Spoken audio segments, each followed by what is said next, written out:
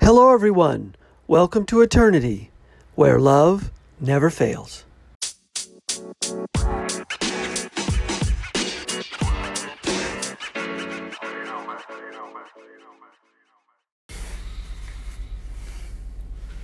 Hello, everyone. Thanks for listening. This is the Eternity Bible Study Podcast, where we walk through the Bible together every weekday, Monday through Friday.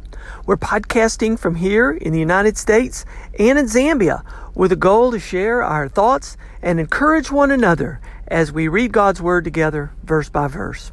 My co-host in Zambia, Matali, and I are both listening to Through the Bible podcast and then sharing our thoughts and encouragement with you. From America to Africa and everywhere else, God is in control. As always, our attribution goes to Through the Bible with Dr. J. Vernon McGee. So if you've ever wanted to try to read the Bible every day, we hope you can join us. We're regular people, just like you, trying to learn more about God and walk in step with His Holy Spirit. So if you have your Bible, feel free to read along, and if not, no problem. We'll try to put it all together for you. So let's get started. Hello, everyone, and welcome back. We're back in the book of Nehemiah. We were starting out earlier. Nehemiah was a cupbearer before the king, Artaxerxes, in Persia. And so somebody comes up to him in the temple, in the royal palace, I would say. And, he's just saying, how's everything going back in Jerusalem? And somebody says to him, things are terrible. The walls are broken down, the gates are destroyed by fire, and Nehemiah, he knows his country is in trouble and things are bad. And even though the exiles have returned home, it's still things are in disarray. So he's really sad. And so he prays this prayer. He takes on, he prays for the sin of everyone, not just of the people who went back, but he prays for his own sin too. So in other words, it's not a sanctimonious prayer, I pray for all these other sinners. He's praying for everybody, and he puts himself in the same boat. So that's what we're seeing. And then we're going to see that he is asking for the king to be able to get permission to go back and fix up the wall. So that's where we are. Nehemiah is a man of prayer, but he's also a man of action. He puts his prayers into action. So let's take a look. Verse 7, and we're in the middle of his prayers. This is where we left off from yesterday. We have acted very corruptly against you and have not kept the commandments, the statutes, and the rules that you commanded your servant Moses.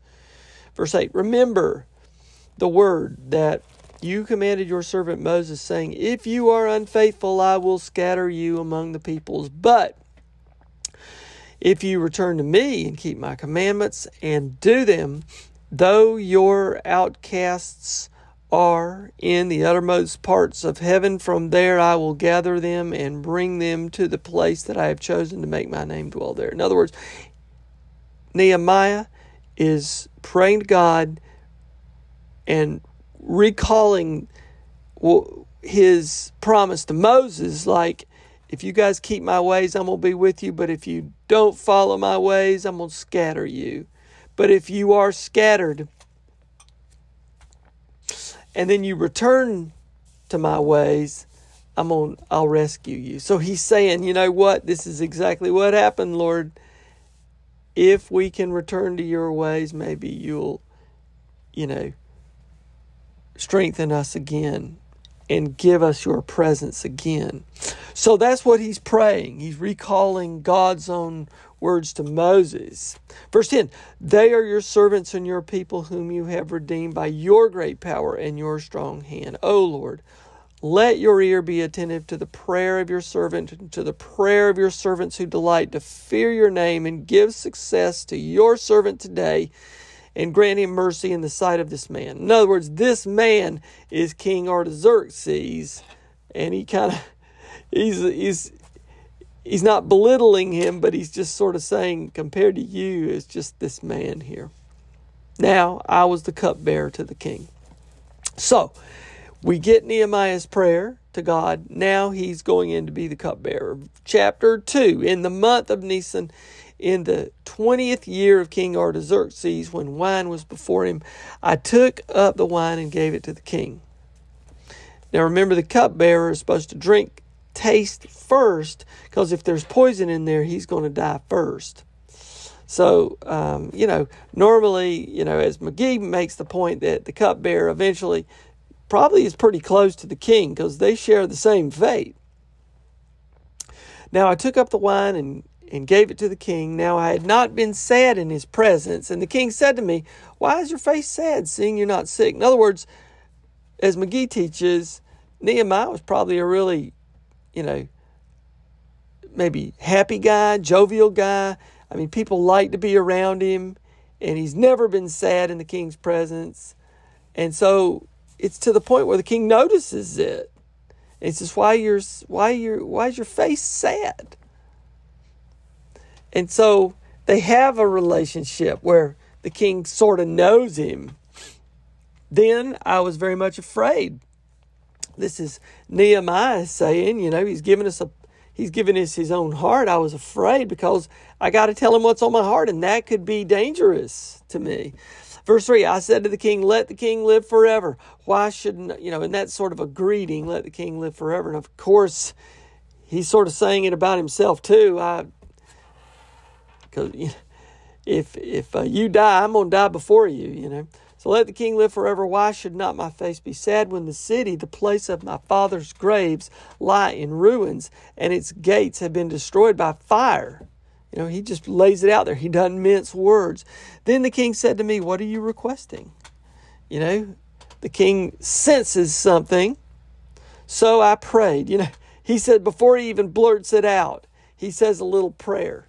Because he knows if he asks for something, it could get him in trouble. Could cost him his life, potentially. He's servant of the king.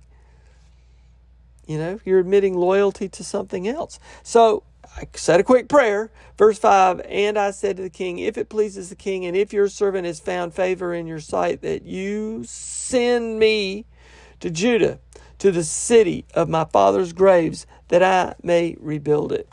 That's it. Doesn't mince words. I need to go and help. Verse 6, and then the king said to me, and then in parentheses, the queen's sitting beside him, maybe just a slight glance at the queen, like, "Hey, should I do this?" And she's saying, "Yeah, you should." "How long will you be gone, and when will you return?" That's the only thing he asks. When you coming back? So it pleased the king to send me when I had given him a time. And I said to the king, "If it pleases the king, let letters be given me to the governors of the province, to the province beyond the river." That's the governors. Beyond the river means Jerusalem. "That they may let me pass through until I come to Judah, and a letter to Aspa, the keeper of the king's forest, that he may give me timber to make beams for the gates of the fortress of the temple, and for the wall of the city, and for the house that I shall occupy." And the king granted me what I asked, for the good hand of my God was upon me. He knew God was with him, and he is going to get help. Then I came to the governors of the province beyond the river and gave them the king's letters. Now the king had sent with me officers of the army and horsemen. But when Sanballat and Horonite and Tobiah, the Ammonite servant, heard this, it displeased them greatly that someone had come to seek the welfare of the people of Israel. In other words, it's a threat to their own pride. It's, we don't need help. We're doing just fine. Verse 11, so I went to Jerusalem and was there 3 days, and then I arose in the night and had a few men with me, and I told no one what my God had put into my heart to do for Jerusalem. There was no animal with me but the one which I rode. And I went out by night into the valley of the gate, to the dragon spring, and to the dung gate. And I inspected the walls of Jerusalem that were broken down, and its gate had been destroyed by fire. And then I went to the fountain gate and to the king's pool, and there was no room for the animal that was under me to pass. In other words, McGee says there was so much rubble, he couldn't even ride his animal. So much that needed to be cleaned up. Then I went up in the night by the valley and inspected the wall, and I turned back and entered by the valley gate, and so returned. Verse 16. And the officials did not know where I had gone or what I was doing. I had not yet told the Jews, the priests, the nobles, the officials, and the rest who were to do the work. He hadn't told anybody just yet. He's doing a little reconnaissance. He's there right now in humility. He's there to check it out. He's got to understand the problem. He's putting his prayers into action. And it shows us that it's not a done deal, even though he's coming with the king's authority and the king's letters. You know, the hearts of the people he's around are not a sure thing. God leads each person differently. And as McGee was saying, look how he led Ezra. Ezra was by himself. Nehemiah comes with an army with him. But God is leading each one of us too in our own lives. And we have to understand that how God leads us is not going to look the same as God leading somebody else. We can't compare one another. But God's with us all the same. So we're going to stop here. We'll turn the rest of this podcast over to our co-host in Zambia, Matali. Matali, I hope you're doing great. Look forward to hearing your take on this study today. And as always, from me to all of you, God bless you. Keep your hearts centered on Christ on this great spiritual battlefield. And we'll see you next time tomorrow as we continue our study through this great book of Nehemiah. And as always, our prayers go up for Sweet Emma and Sweet Jean.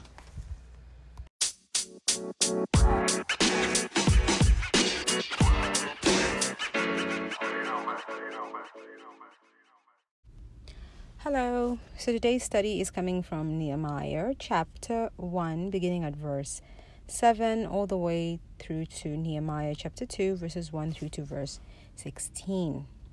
So in our last study, we left off in the prayer of Nehemiah.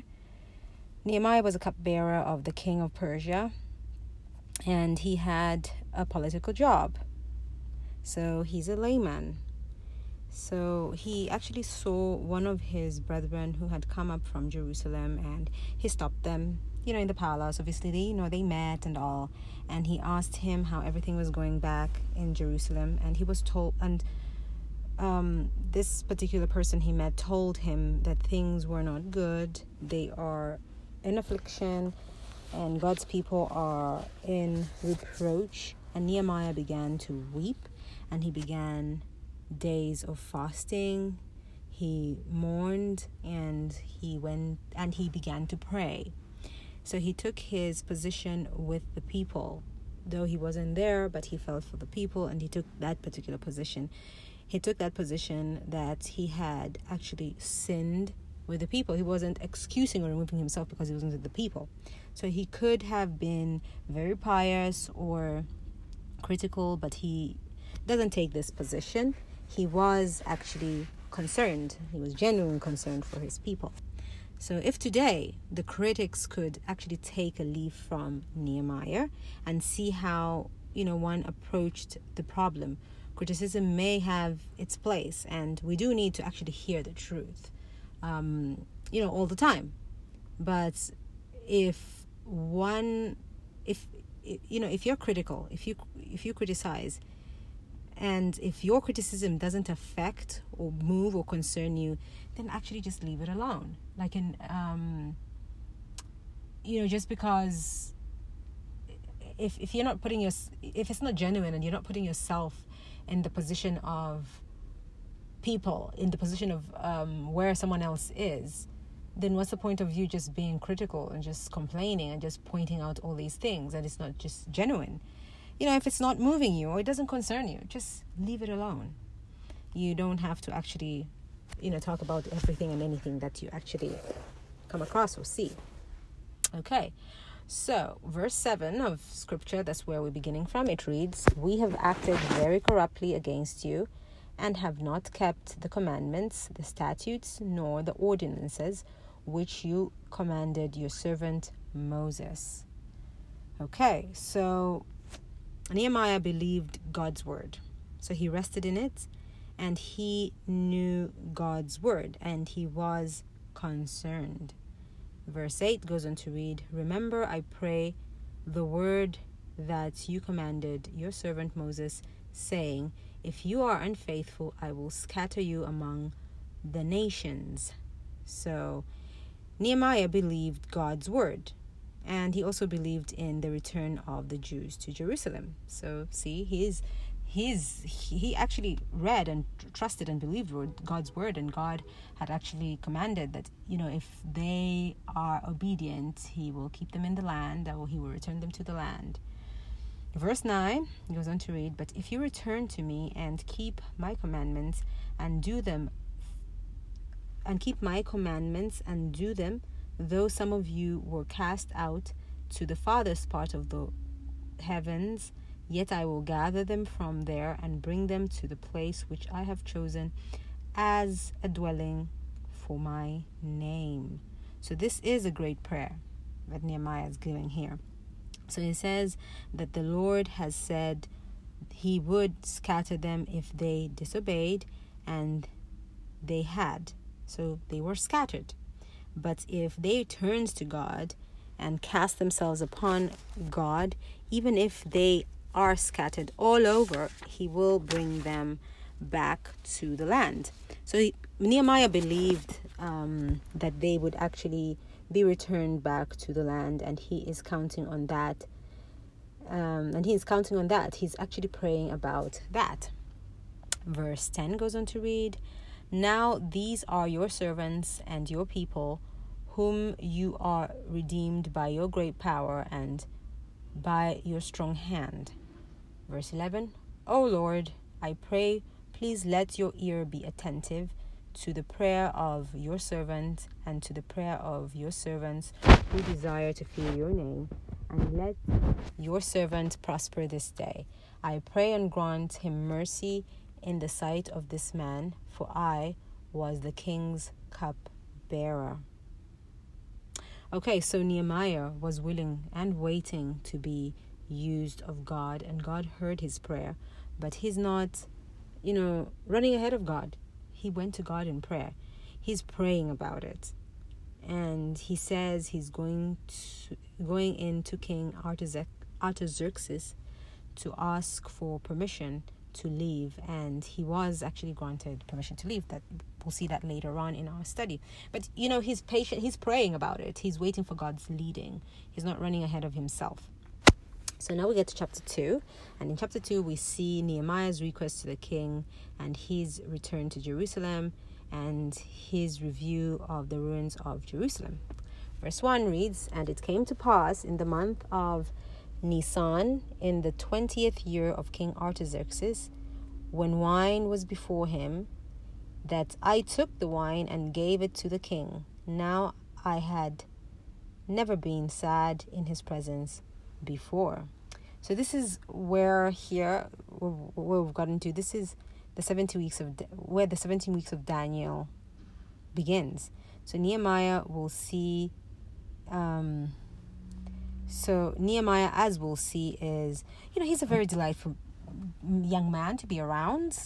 He's very cheerful and all. He's likable, and he was a cupbearer of King Artaxerxes, and his duty was actually anything brought, like what he was doing. It was anything that was brought to the king, like food or drink. He would actually taste it first. So naturally, he became a friend of the king, and as he was always in the king's presence. So obviously, the king was very fond and familiar with him.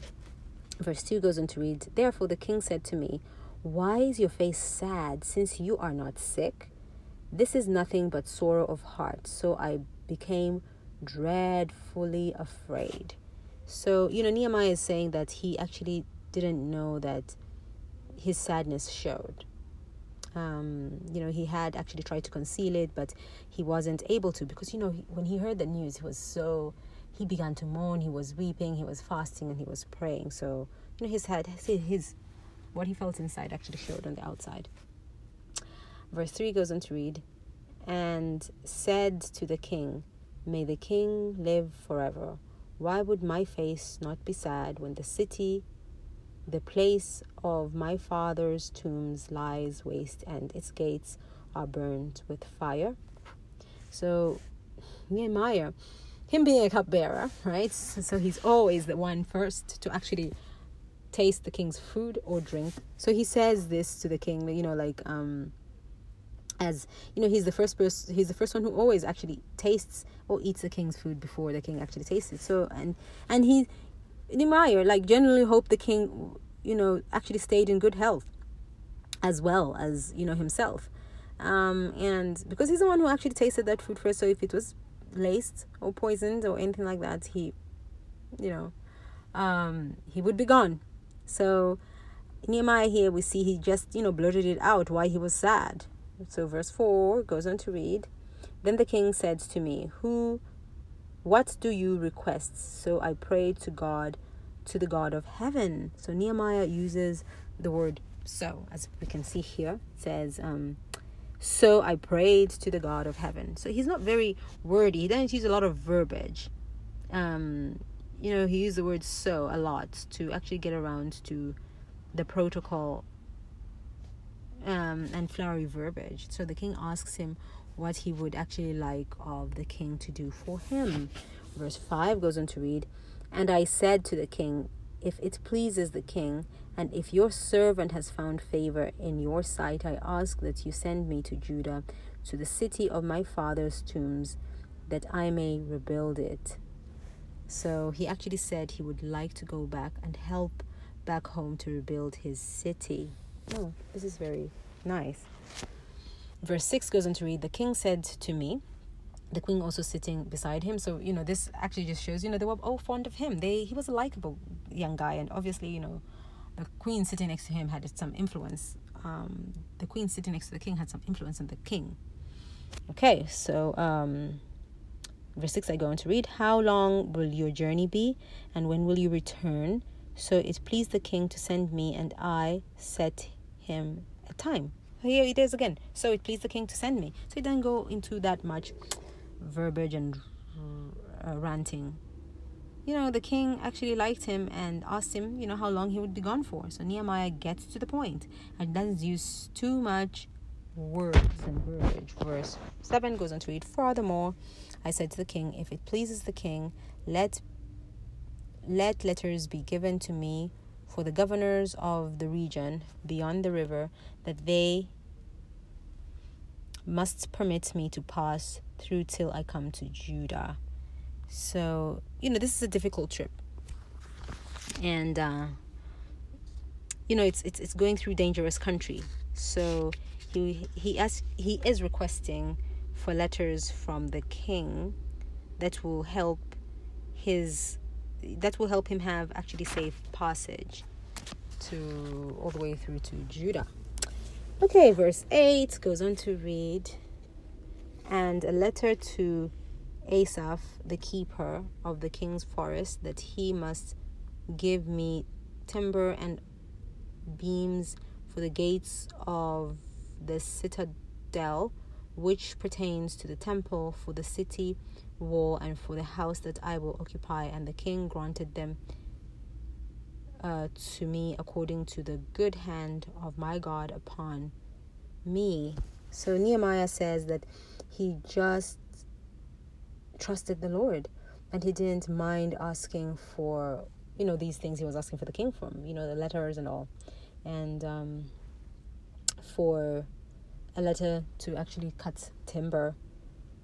And, he doesn't mind asking for these things. So God opened the heart of the king, and Nehemiah knew that the hand of the king was upon, the hand of God was upon the king. Yeah. And the hand of God was upon him as well.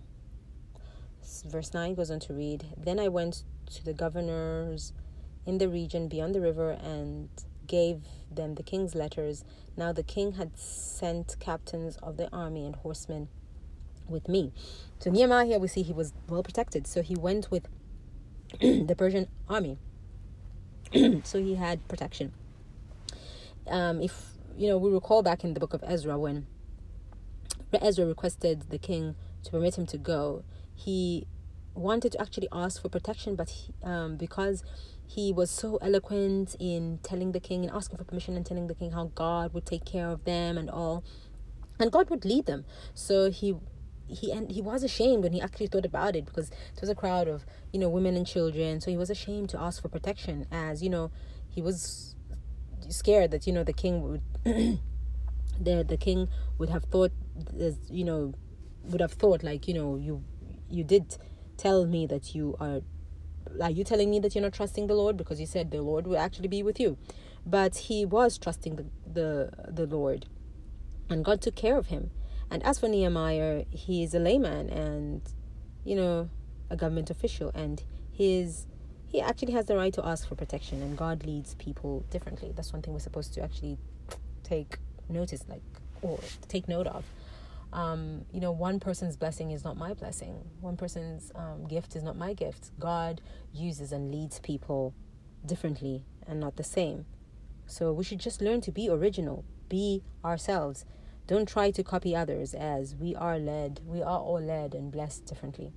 Okay, verse 10 goes on to read, so when Sanballat the Horonite and Tobiah the Ammonite official heard of it, they were deeply disturbed that a man had come to seek the well-being of the children of Israel. So, here we have the enemies. These are the enemies of God and God's people. And they actually tried to hinder the building of the temple and of the wall. Verse 11 goes on to read, so I came to Jerusalem and was there 3 days. So he uses so again here, very brief and to the point. So he's cutting down on all the usage of a lot of words and verbiage. Verse 12 goes on to read, then I arose in the night, and I had a few men with me. I told no one what my God had put in my heart to do at Jerusalem, nor was there any animal with me except the one which I rode. So he actually didn't want to actually stir up and do alarm. Nehemiah went out, in the middle of the night, with no escort or parade at night, to actually make an inspection to see what the real condition was. Verse 13 goes on to read, and I went out by night through the valley gate of the serpent well and the refuse gates, and viewed the walls of Jerusalem, which were broken down, and its gates which were burnt with fire. Verse 14, then I went on to the fountain gate and to the king's pool, but there was no room for the animal under me to pass. So, the debris was so bad that he couldn't even ride a horse, so he had to dismount. Verse 15 goes on to read, so I went up in the night by the valley and viewed the wall. When I turned back and entered, then I turned back and entered by the valley gate, and so returned. So, that's it. That's his inspection. So he goes out in the dead of night to actually go and inspect and not raise any alarm. Verse 16 goes on to read, and the officials did not know where I had gone or what I had done. I had not yet told the Jews, the priests, the nobles, the officials, or the others who did the work. So Nehemiah is actually using caution and good judgment in doing God's work. And we should too. Yes, we are to go out there and scatter the seed, the word of God. But we ought to also exercise caution and good judgment of where and how we do it. It's pointless to actually put your life in danger because you're not going to get your message across. Okay, but, it's always good to note there's always, enemies around who are always there to hinder the work of God, but that shouldn't deter you. Always ask for the leading of the Lord. Pray about it before you do anything, no matter how small or silly it looks. Okay, so this is our teaching for today. Thank you all for listening in. God bless you all and have a pleasant day. Bye-bye.